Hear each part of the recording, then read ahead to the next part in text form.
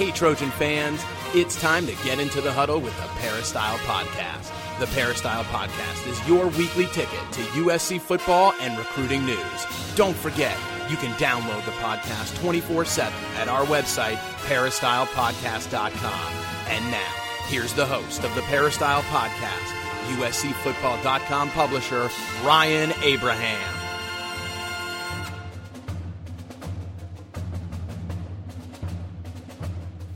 Hello, Trojan fans. Welcome to episode number 348 of the Peristyle Podcast. Got a big show for you this week, talking about USC going to the Holiday Bowl with USCfootball.com beat writer Dan Weber. We have Coach Harvey Hyde on secret assignment this week, so we won't have him on. We'll get him on back next week. We want to talk all about the bowl game, what it means. We got a lot of questions from all of you out there. Speaking of questions, you can always email us, podcast at USCfootball.com. If you want to ask us anything about the USC football team or recruiting, you can call us at 206-888-6755. Leave a brief voicemail, and we will play that on the air for you and talk about your question. Or you can also go to peristylepodcast.com. That's our website for the show. And on the left side of the page, leave a voicemail right from your computer. So lots of ways to get a hold of us.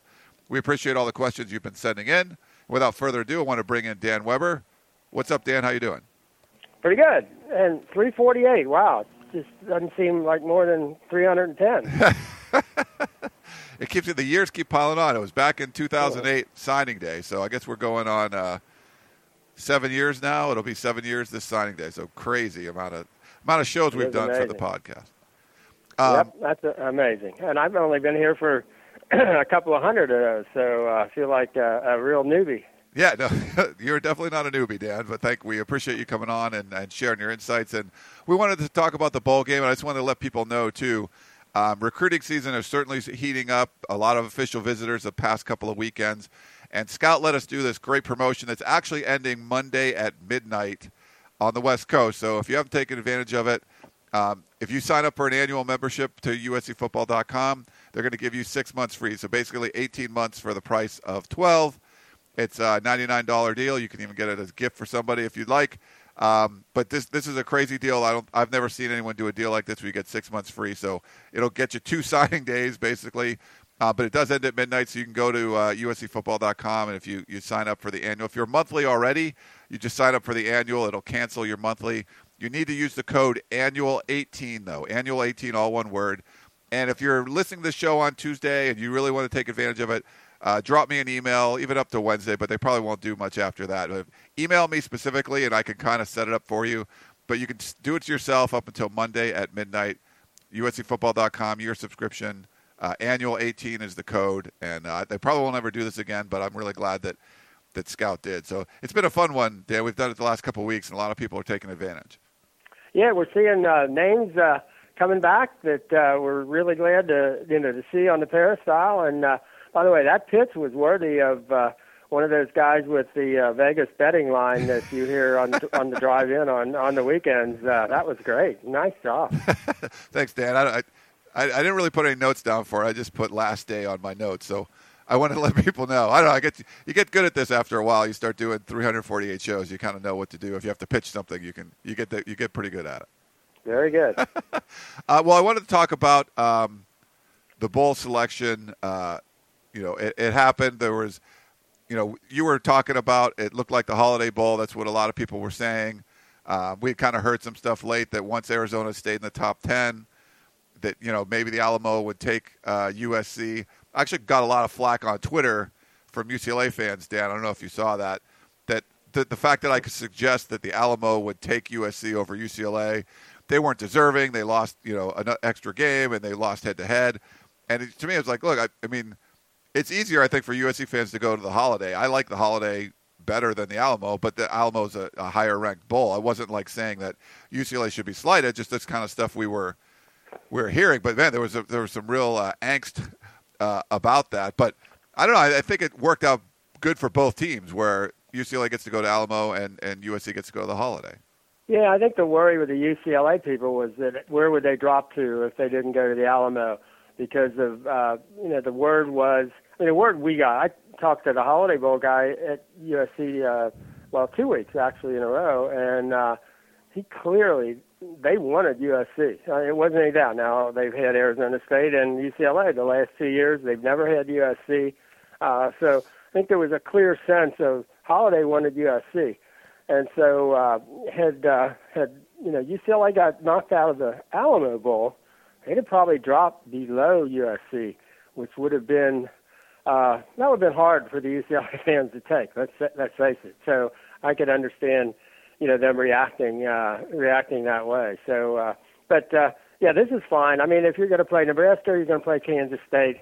I think either game. But that's what you wanted. You wanted to come out of the bowl playing somebody that really, that the team gets, excited about, that the fans get excited about, the TV people, like a team that's got some players, which, Nebraska certainly has on both sides of the ball. I mean, it's obviously a serious football program. If you fire your head coach after a 9-3 season, you're a serious football program.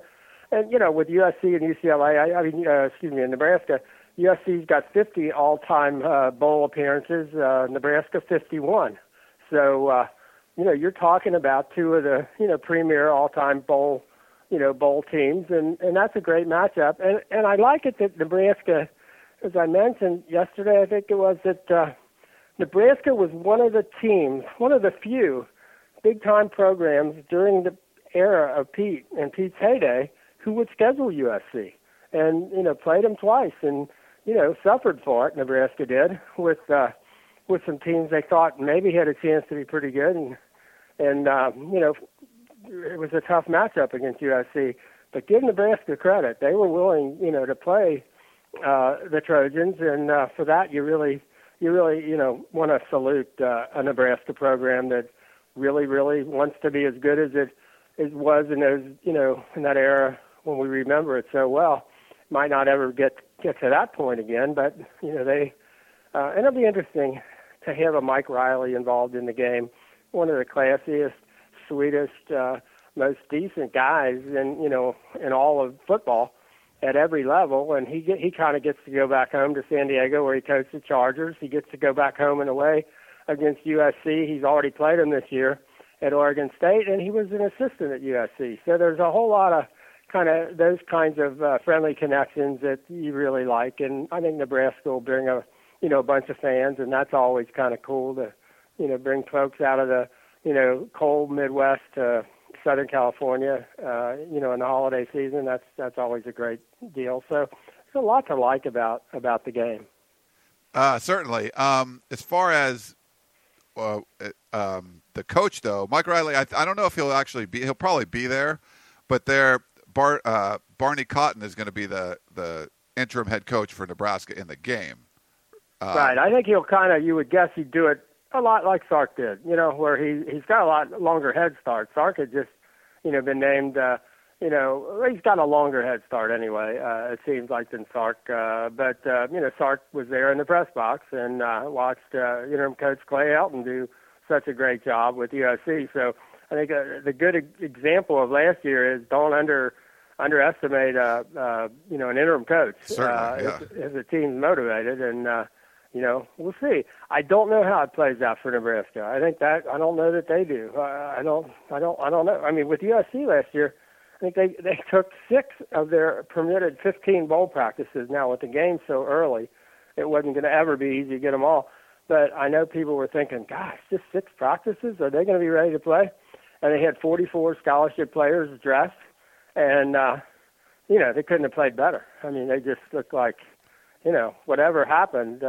As much as they were, crazy about playing for Ed Orgeron and he was gone, that team just stayed together and went out and played.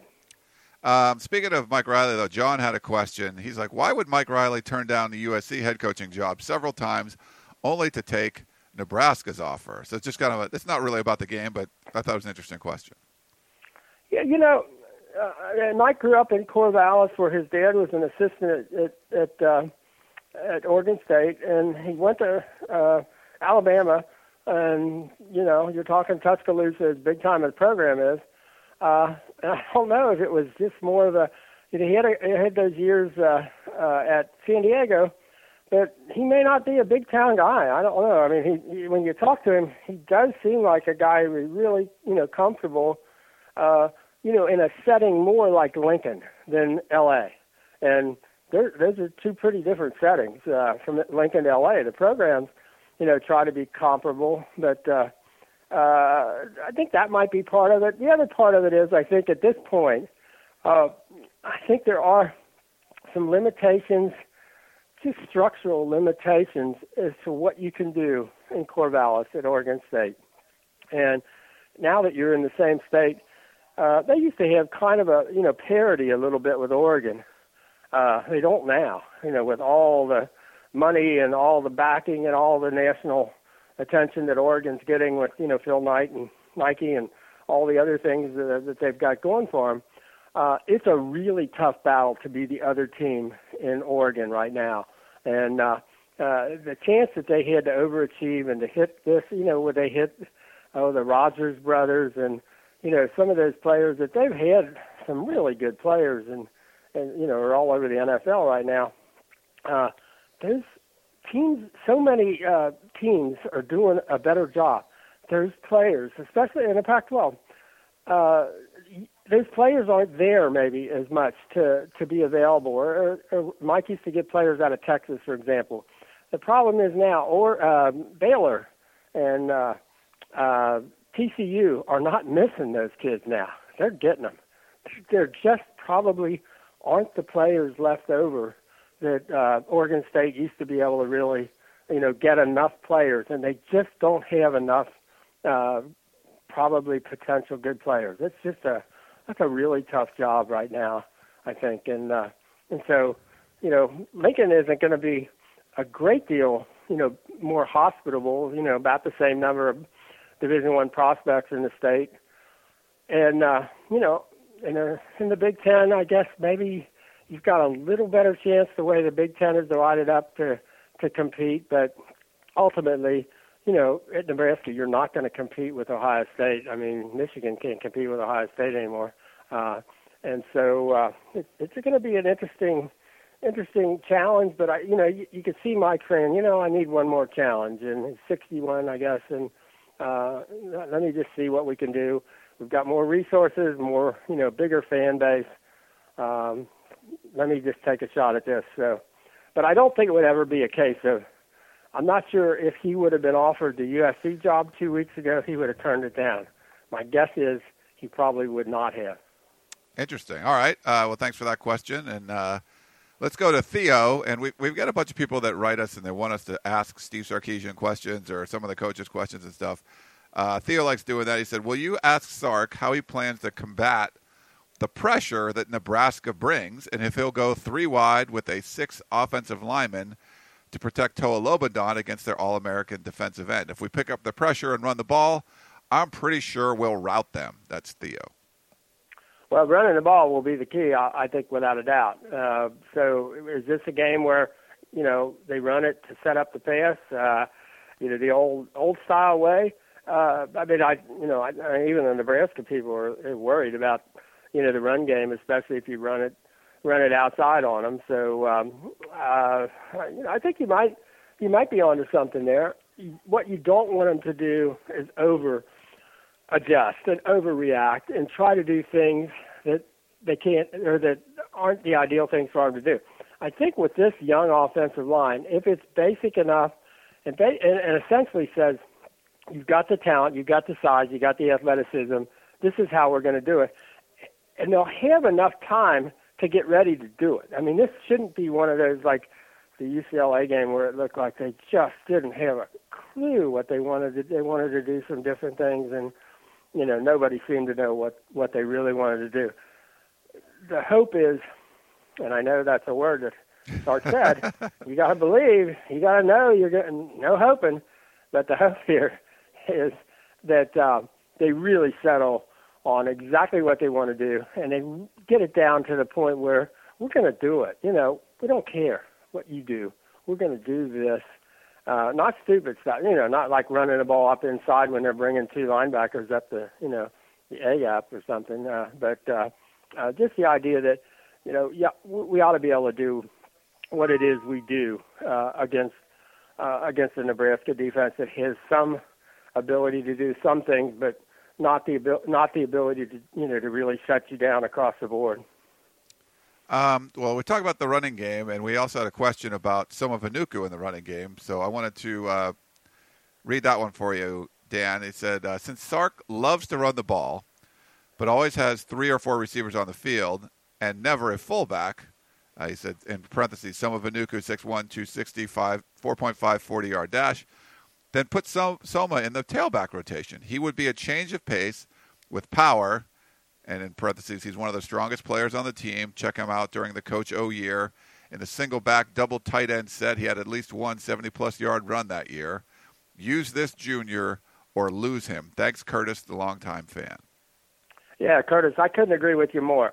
Watching him the other day, Soma lined up at a tailback deep, give him a running head start, and get him a seam, and he's really difficult to deal with. The times where where they try to trick you and give him the ball out of fullback, where he's basically got a step and a half before he hits the line of scrimmage, that's not the Soma that's a big threat. But the Soma that gets rumbling, it's got 3 or 4 good full speed steps before he gets to the point of attack.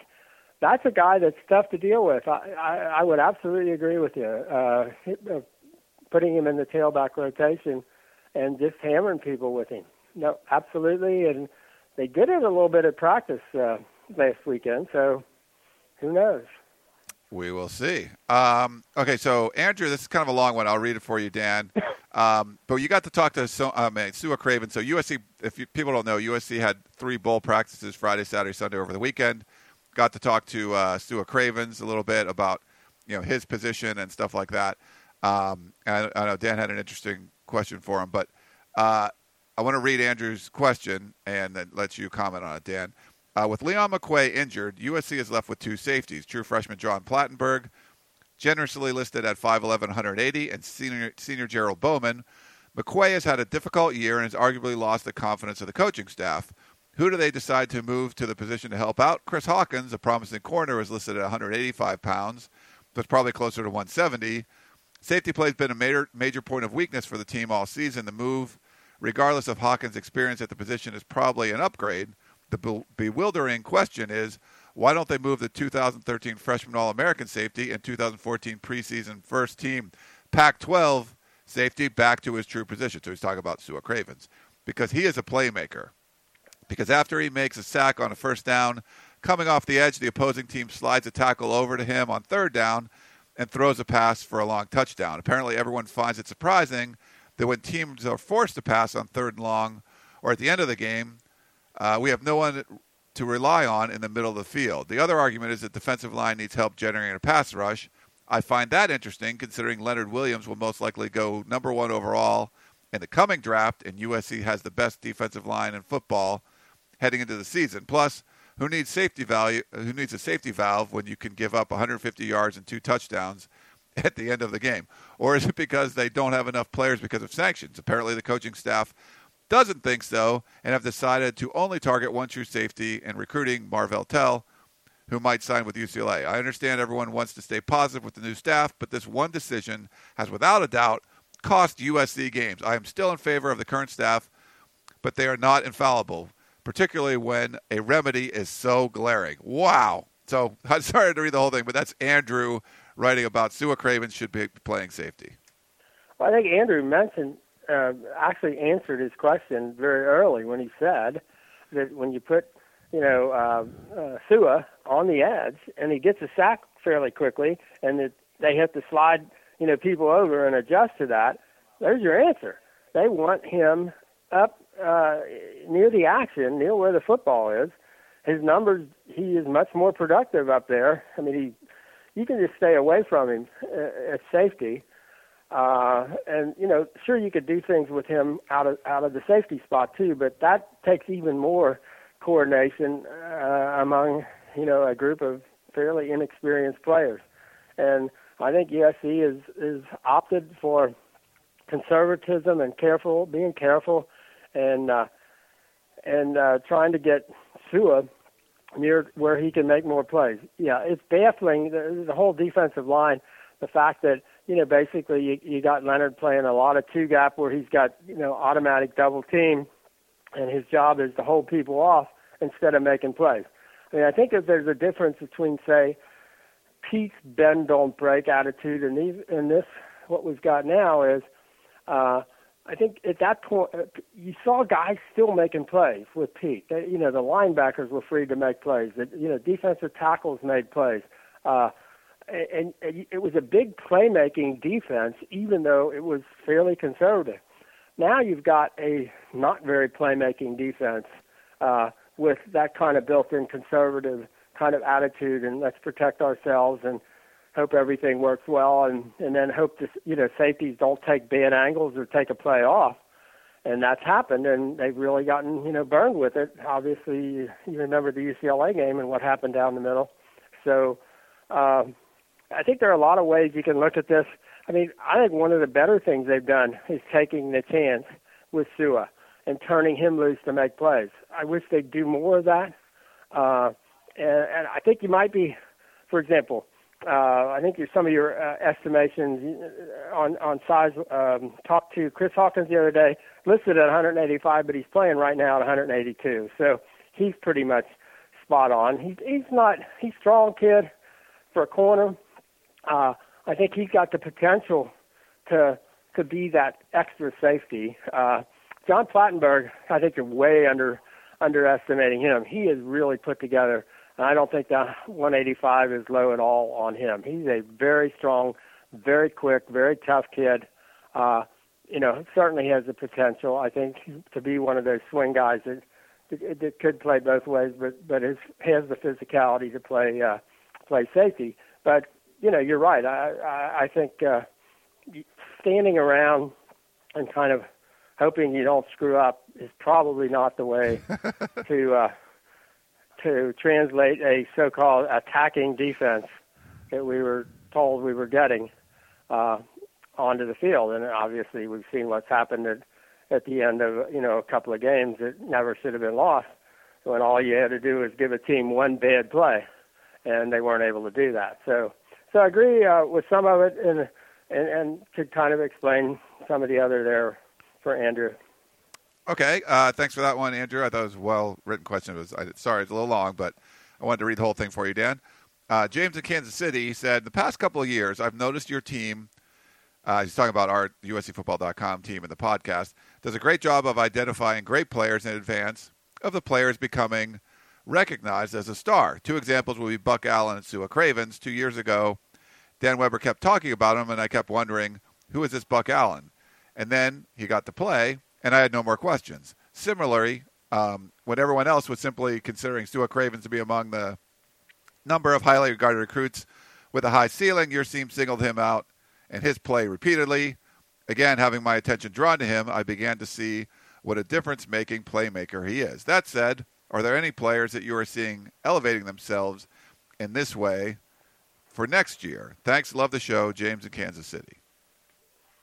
Boy, that's a really, really good question. Yeah, I like it a lot. Excellent question. I mean, okay, it's a gimme. Every day we watch him, Adoree Jackson is just, and the fact that he and Juju Smith go at one another purposely every day, I think on both sides of the ball. I mean, and again, that's like shooting fish in a barrel. I mean, you're going to say Adoree and Juju.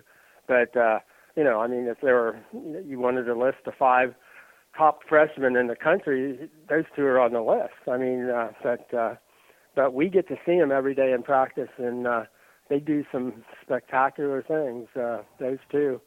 Another guy I think we keep seeing getting better and better and doing more and more things, the more comfortable and confident he feels on his knee, is Stephen Mitchell. He's got some really special ability to move in space, and we saw it in high school. Didn't get to see it last year after the knee surgery, but it's coming along now, and he's got some special ability. Yeah, and it's interesting, Dan, with like Sua Craven was a 5-star player, and like Juju Smith and Adoree Jackson are 5-star players. I think that kind of shows when we're hyping them in high school.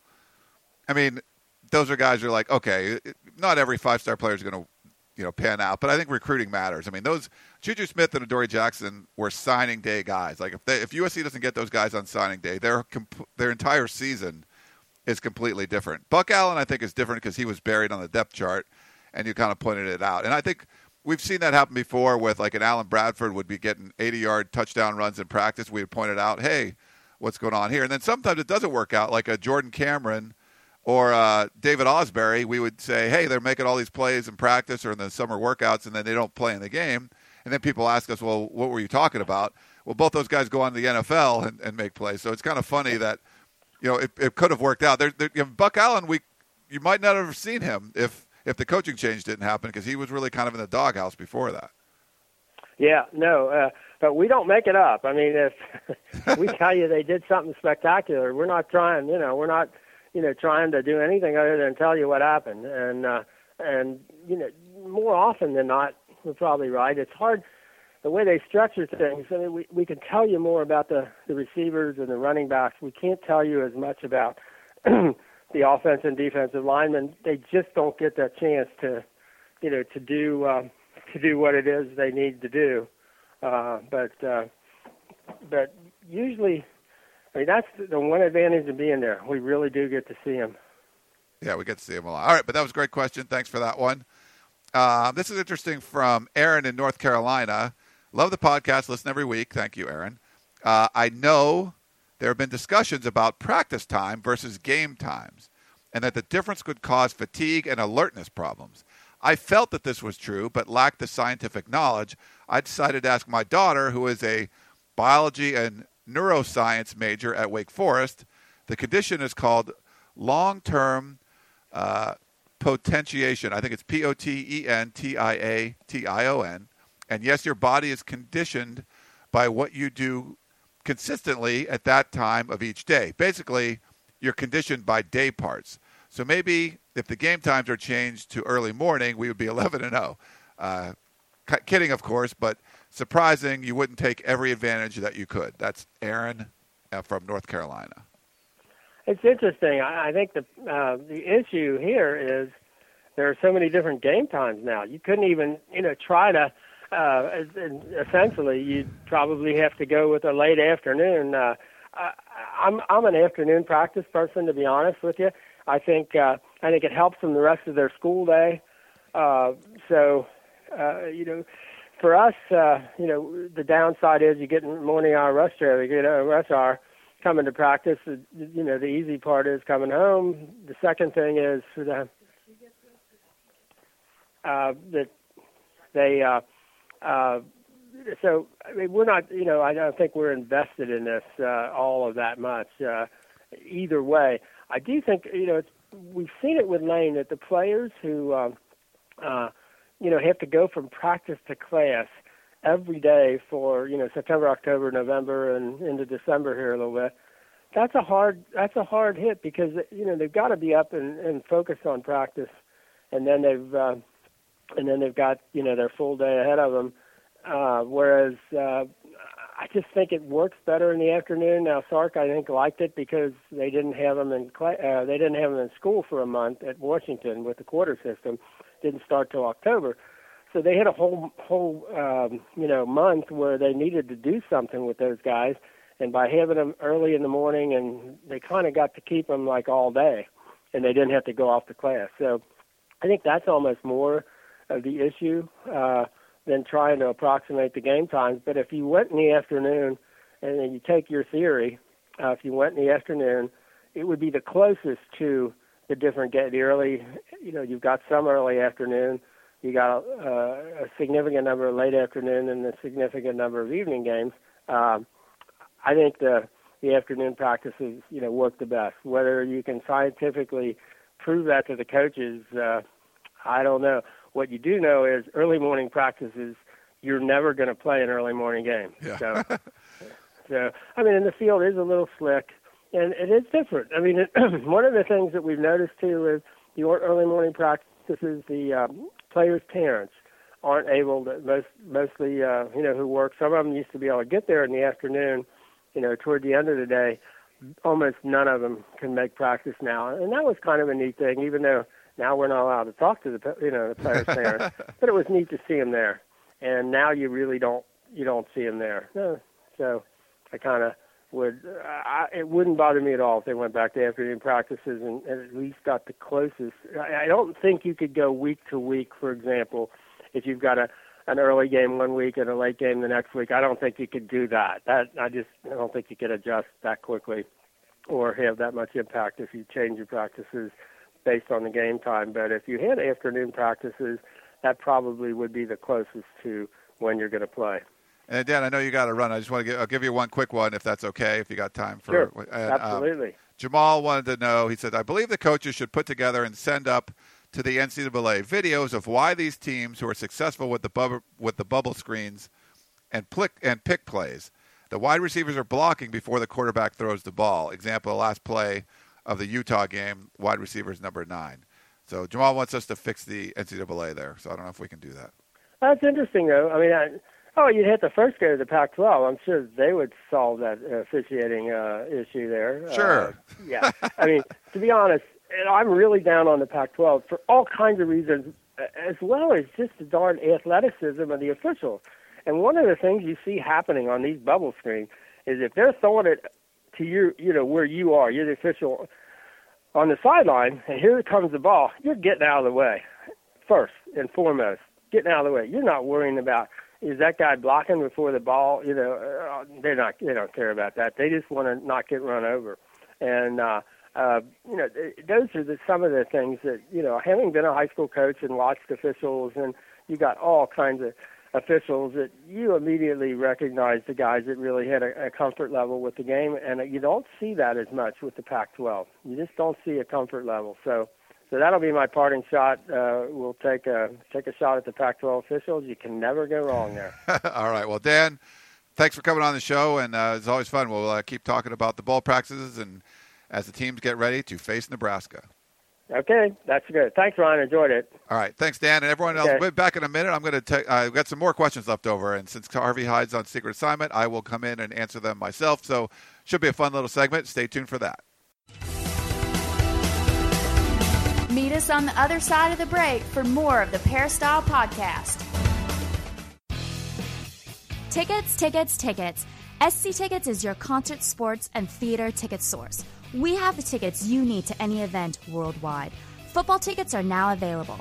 Call SC Tickets now at 1-800-888-7287, 1-800-888-7287. That's 1-800-888-7287. Or visit us on the web at sctickets.com.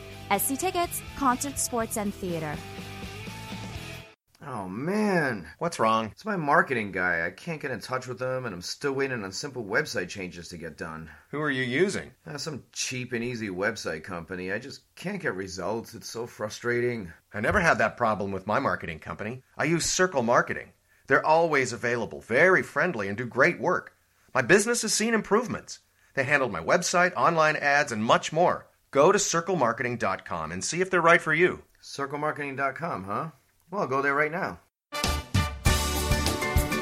We now return to the Peristyle Podcast and your host, Ryan Abraham. All right, we're back at the Peristyle Podcast. I want to do a little bit different. Since Coach Harvey Hyde was on secret assignment this week, he's actually in Las Vegas. We still had a bunch of other questions, kind of more general ones about USC football that I wanted to get to and talk about in this segment. And if it was your question and it wasn't answered to your satisfaction, you could just write back in and send them again and say, I want Coach or Dan or whoever to want to answer this. We're going to try to do another podcast this week too, maybe get a special guest. We weren't able to wind it all up in this first show on Monday, but we'll try to do some more. And, of course, we'll keep doing those Thursday shows with Gerard Martinez, the Turned Up SC recruiting shows that are for our premium USCFootball.com members only. All right, so Melvin wrote in, now that the Final Four has been selected, do you agree or disagree with the 4 teams? And it's interesting, Melvin. As you know, Pat Hayden is on the committee, and I thought the committee did a pretty good job of this. I think it's a lot better than the BCS. People say, it's the same thing. No, I mean, you wouldn't have got, would Oregon been left out of the BCS, or because Florida State probably would have moved up, and if they were an undefeated team, I don't think you'd keep them out of the top 2. Just like they're undefeated, you can't keep them out of the top 4. If there were 8 teams, you might not have had them at as high as they were. They might have moved down. So I think it'll be interesting to see. But under the circumstances, I never thought Ohio State, like my gut feeling, and just kind of go with your gut on this. I'm not, saying this is this or this is that. But my gut feeling was Ohio State, the Big 12, the Big 10 wasn't good enough. Ohio State shouldn't be in there. I didn't really know. I mean, with TCU and Baylor, it was almost like flipping a coin. I get the head-to-head thing. But, TCU's schedule was a little bit tougher. So, interesting that once I saw what happened on championship weekend, my gut feeling completely changed, and I'm like, Ohio State should be in there. And I think there's a few different reasons. I posted a little bit about this on Peristyle. People were kind of talking about the selection committee. In the back of my mind, I think I'm punishing the Big 12, like honestly, for not determining their own champion. So they decided to let tiebreakers go. They didn't want to pick one. Well, if they would have picked one, would it have helped? I think it might have. I mean, you don't even know. The conference doesn't even know who their champion is. So how do you pick one over the other, especially if there's someone else as deserving or pretty close to as deserving as Ohio State is? So I think that's in there. The fact that they won with a third-string quarterback, I think shows the kind of athletes that are on that squad. Urban Meyer recruits really well. There's athletes on the team. And you get your third-string guy coming in and doing well. I think it shows the committee we can win. We could beat an Alabama if you put us in there. And I don't think the committee wants to see blowouts happen. They want to try to make the best pairings possible. And would TCU or Baylor get blown out by Alabama? I think if you look at it, they got a better chance of getting blown out than Ohio State does, just because they do have the athletes. So I think winning with that third-string quarterback showed them something, and I think that really meant something to the committee. This is one of the back-of-the-head things. It's in the back of your mind. You might not come out and say it, but a traditional power is easier to put in there than a non-traditional power. And TCU, it wasn't that long ago, they weren't even a Power 5 conference team. And it's not like we've seen Baylor for years and years, crushing opponents. Both those teams have done really well in recent history, but Ohio State's got a crap load of long-time history. So I think that's kind of those internal tiebreakers in the back of your head that if you pick Ohio State, they've been there before, you're less likely to have some huge blowout happen. You're like, wow, why did TCU or why did Baylor even get in there? You could still end up saying the same thing with Ohio State, but it's like a safer pick because it's a team that you've seen before. You've seen them in that situation. They've won national championships, so kind of what you're getting there. So I think there's a lot of different factors, but I don't think that the Big Ten is very good this year. I do think the win over Wisconsin in that kind of resounding fashion was big, and I don't know if they would have got in if they didn't get the kind of style points. The shutout and the third-string quarterback kind of going crazy. So I think it just shows the committee it's a good enough team to get in there. So I asked Sark this question on Sunday, who his top four, if he, did he feel the committee got it right? And no, I think this was before the rankings came out, but who he felt like should get in there. And he said, well, I have a coach's poll vote, so he had to pick a top four. And he agreed with what the committee said. He agreed with what I said. But to be honest, it was more of a gut thing for me. It's just seeing that and then kind of, compiling all of that data in your head. I was like, well, I think that's the way it should be. And I think the committee kind of felt the same way. Maybe you can't put exactly your finger on what it is, but there's a lot of different factors. So I do think they got it right. I would much rather see an 8-team playoff. I think the argument against a playoff was the hard part. We have a playoff now. The argument was that you're talking about the regular season getting worse. Well, it didn't get worse. I think it got enhanced. It made it even better. So you're adding to go from 4 to 8. You're adding one game, and I don't think that's that big of a deal. So you make the regular season better. You're going to get more teams in. You got 5 power conferences, only 4 spots. I mean, that's just a recipe for disaster. A kindergarten math student will tell you that. So I think it's going to be easier now to get to 8. People get mad. You start talking about 8. We haven't had our 4 yet, but I think you should have 8. I think it'll be great.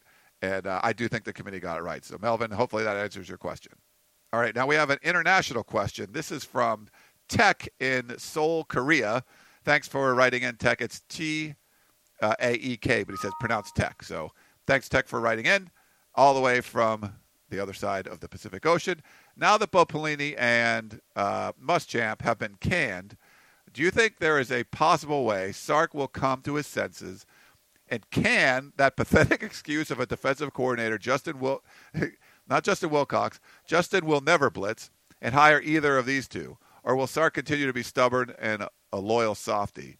Major concern since Leonard Williams and J.R. Tavai are gone next year, and it looks like we'll have a non-existent pass rush. Also, why does the Bowl Committee deprive us USC fans of any Pac-12 SEC matchups? For over a decade, I've been drooling to see what would happen if the Pac-12 schools got to a matchup with an overrated East Coast media-biased SEC team. I'd bet my 10 toes that the top 8 Pac-12 teams would beat most of the top 8 in the SEC. The two best conferences should be matched up more often during the bowl season, and tradition politics shouldn't be the reason for depriving fans of watching these matchups. After all, we finally have a playoff.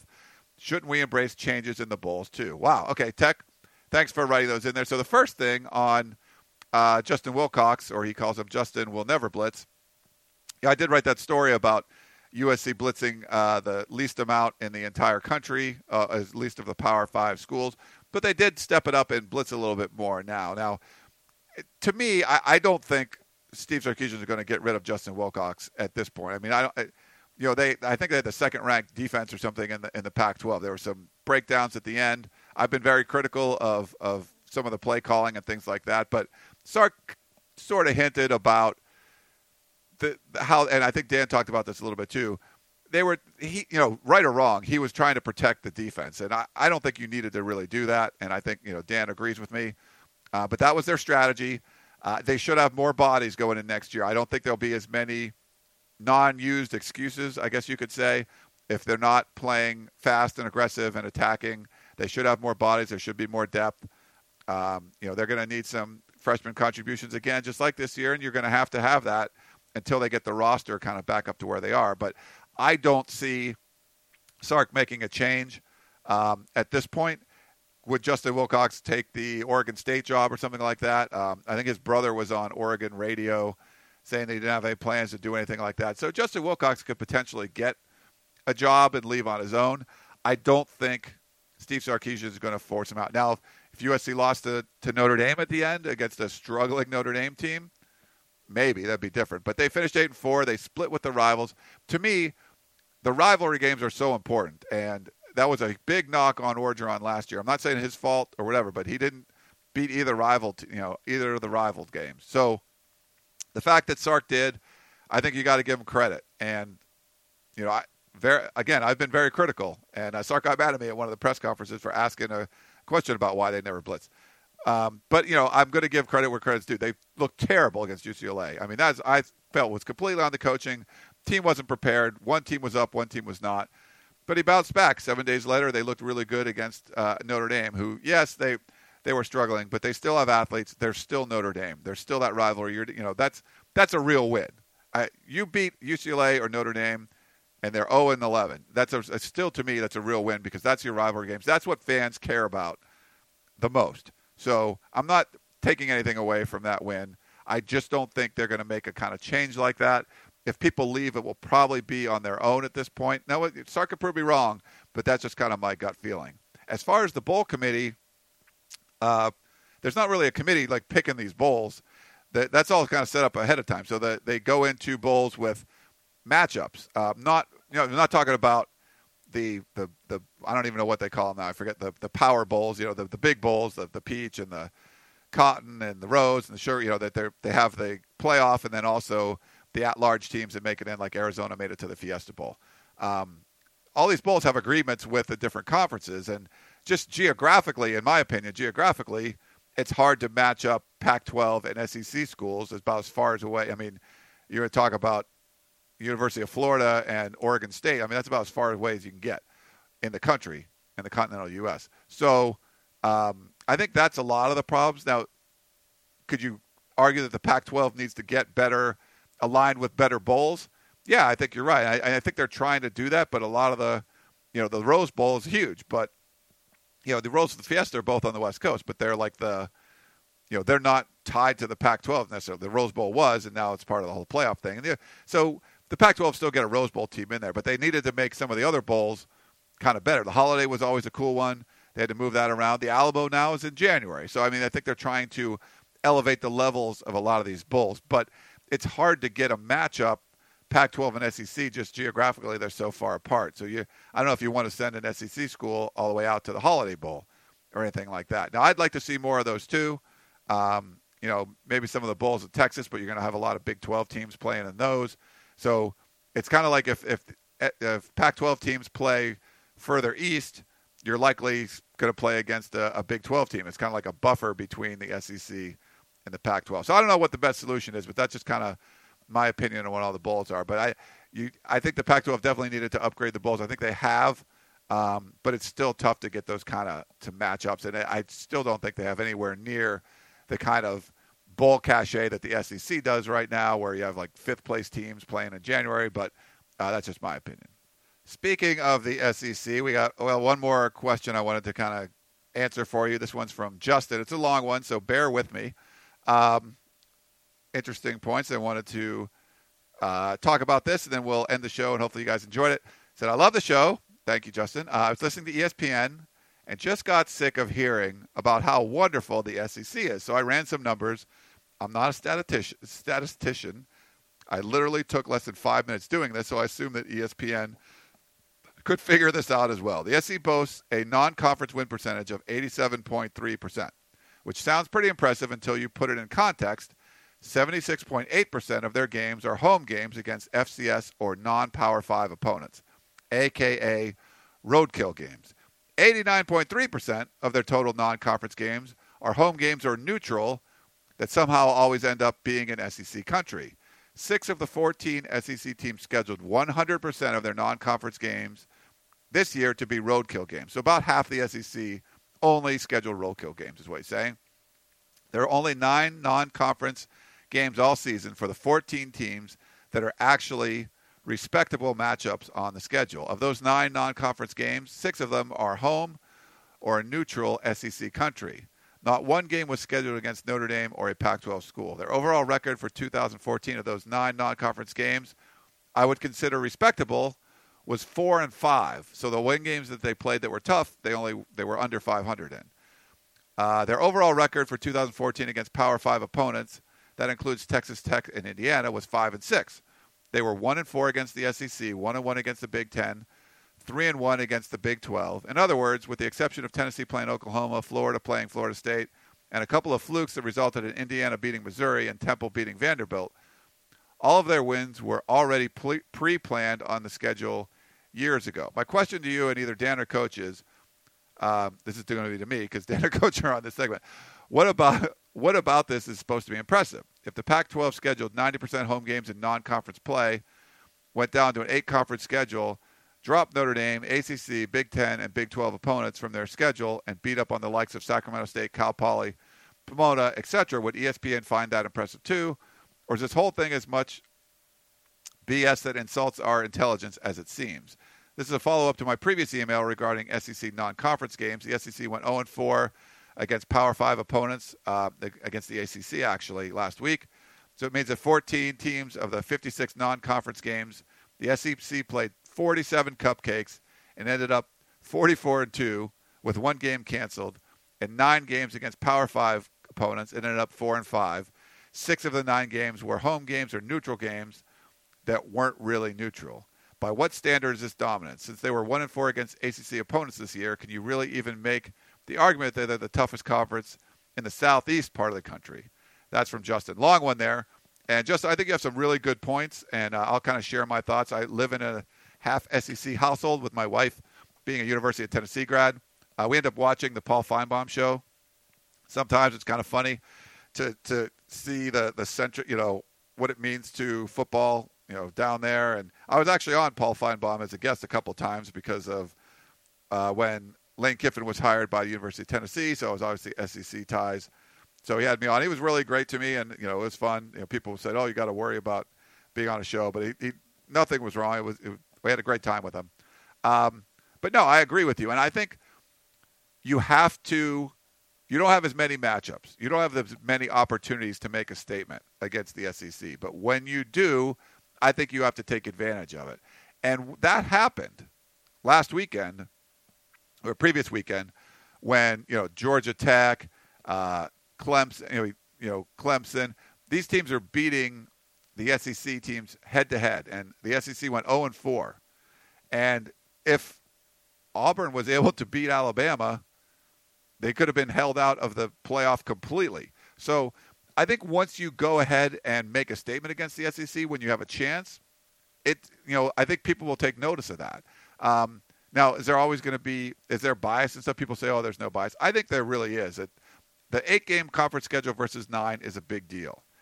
And this year, though, there was a lot of good matchups in the SEC. So a lot of the teams really did have to play each other.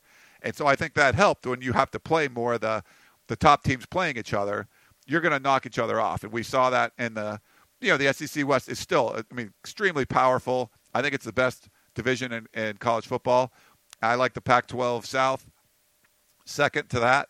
And Oregon outclasses all of them. So it's interesting in the Pac-12, you have the best team in the North, but all the better teams, the next best teams, are all in the South. So I think that kind of makes it more interesting, where in the SEC, all the powerful teams were on one side. I think it just changes the dynamic a little bit. Like if Alabama was in the East and just dominated the East and got to play the next best team from the West, I think that would have been impressive too. But those early games in the season, I think set up everything. And I think specifically about the Pac-12, you got to win those out-of-conference games.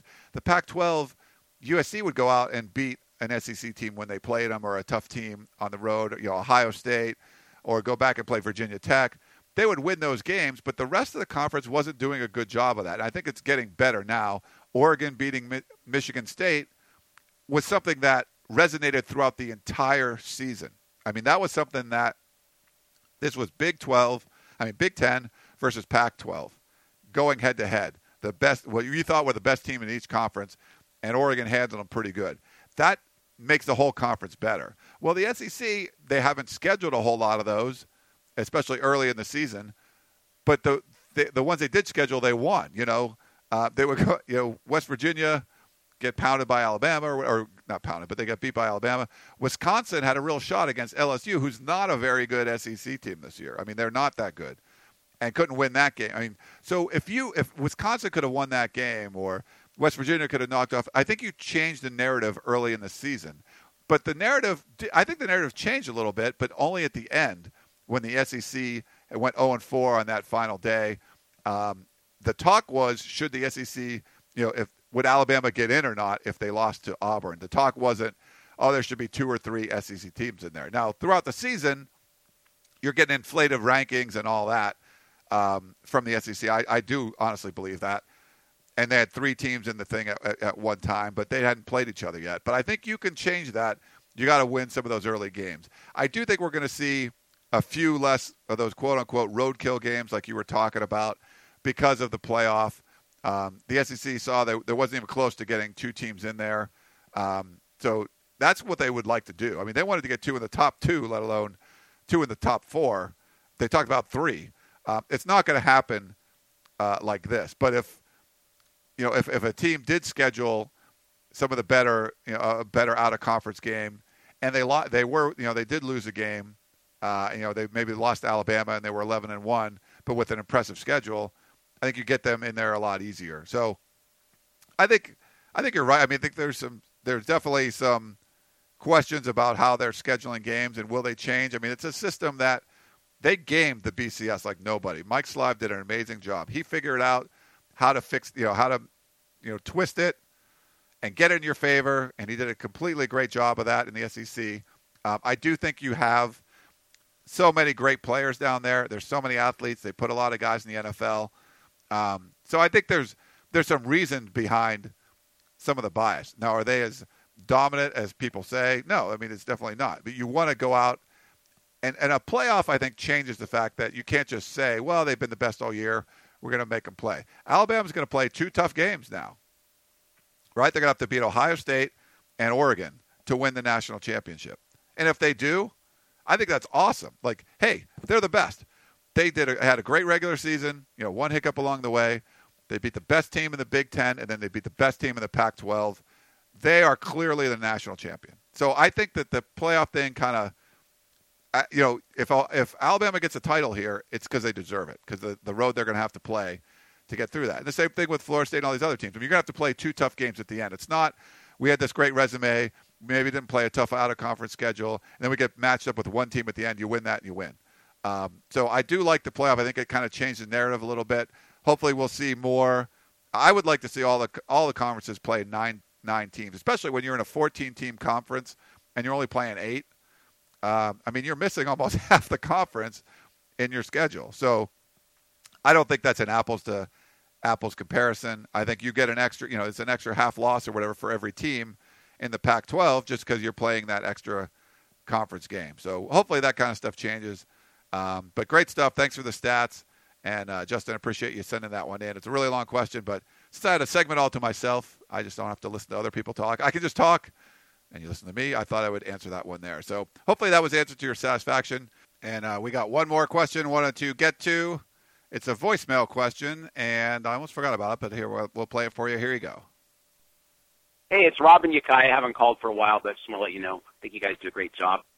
Just wanted to talk about something. It's, since UCLA lost to Stanford, it's interesting to look how they are making excuses for, having that play. Why did they schedule Stanford after the USC game? Because I guess they feel that they came out flat because they wasted so much energy on USC, so therefore they couldn't get up for Stanford. I think it's ludicrous.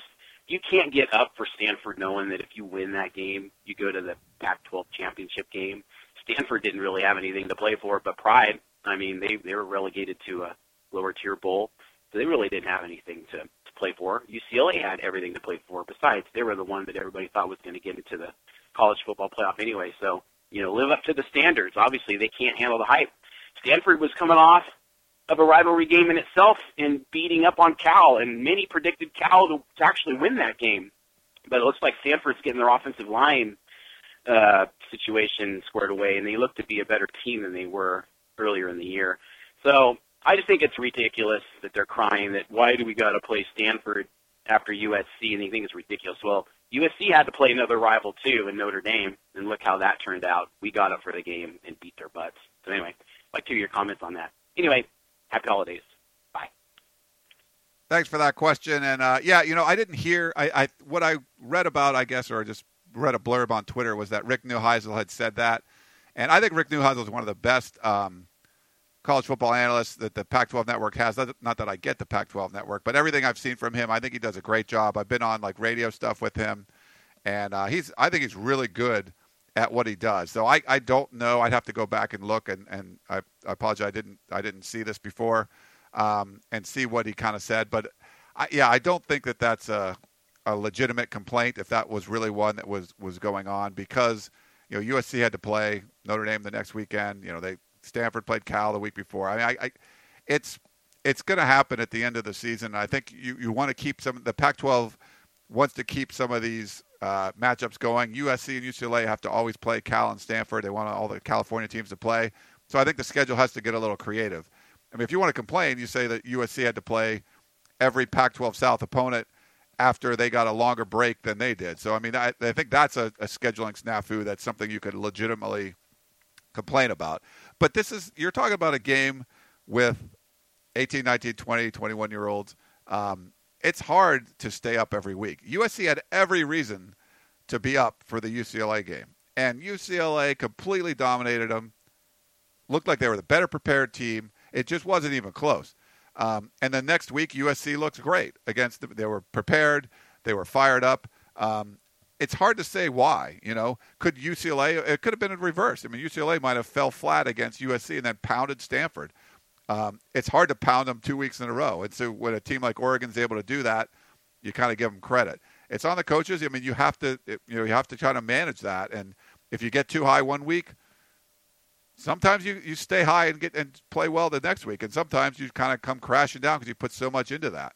And maybe USC didn't put enough into the UCLA game, and so they had a lot left over to pound on Notre Dame. I mean, it's hard to say. So I don't think it's you got to say, hey, you shouldn't do that anymore. Because if you want to say USC and UCLA should end the season, then you have to move the USC Notre Dame game. So the schedule makers have to kind of take all that into consideration. You don't want UCLA to not play a game when USC is at home against Notre Dame playing someone. You want that to line up well. When before the Pac-12 had a conference championship game, you could play USC UCLA during championship weekend at the end. So USC would play Notre Dame and then come back with UCLA on the December 2nd weekend or whatever that when other conferences had their championship game. Now the Pac-12 has a championship game, so you need a game before that, and that's kind of went there. So hopefully that answers your question. And, I don't think there's any reason for complaints on either side. I think all these teams, you kind of have to play the schedule that's ahead of you. It's going to be changing each and every year. Is it fair that UCLA had to play Oregon and Washington and USC had Washington State and Oregon State? No, I mean, it's going to switch next year. So it all kind of comes around. You have to, whatever the cards are dealt, you kind of have to deal with them and just find a way to win. That's what these coaches' jobs are do. It's not always the ideal situation. You got to find a way to win. Thanks very much for tuning into the show this week and having that little segment with just by myself. Hope you enjoyed that. Certainly send in your questions, podcast@uscfootball.com. We'll have Coach Harvey Hyde back. We'll have Dan Weber back again next week. We'll find out what's going on as far as practice schedule. We just don't know that yet. Looks like USC is going to be going to San Diego on the 23rd. That's the last day that teams can go. I think Nebraska's going the exact same day. So it's tough 2 days after Christmas to have a bowl game. So it looks like the team will be in San Diego for the Christmas holiday, getting ready for USC versus Nebraska. So it should be a lot of fun. But thanks very much for tuning in to the Peristyle Podcast. Sorry for Coach Harvey Hyde not being there. And don't forget, the last day, the final day to take advantage of 6 months free USCfootball.com membership. If you don't have time, if you don't listen to this until Tuesday or Wednesday, email me, Ryan, or podcast@uscfootball.com. Let me know, hey, I want to take advantage of this, and I'll see what I can do with Scout. Hopefully we'll be able to get you in there a little bit after the buzzer. All right, thanks very much for tuning into the Peristyle Podcast. We will talk to you next week.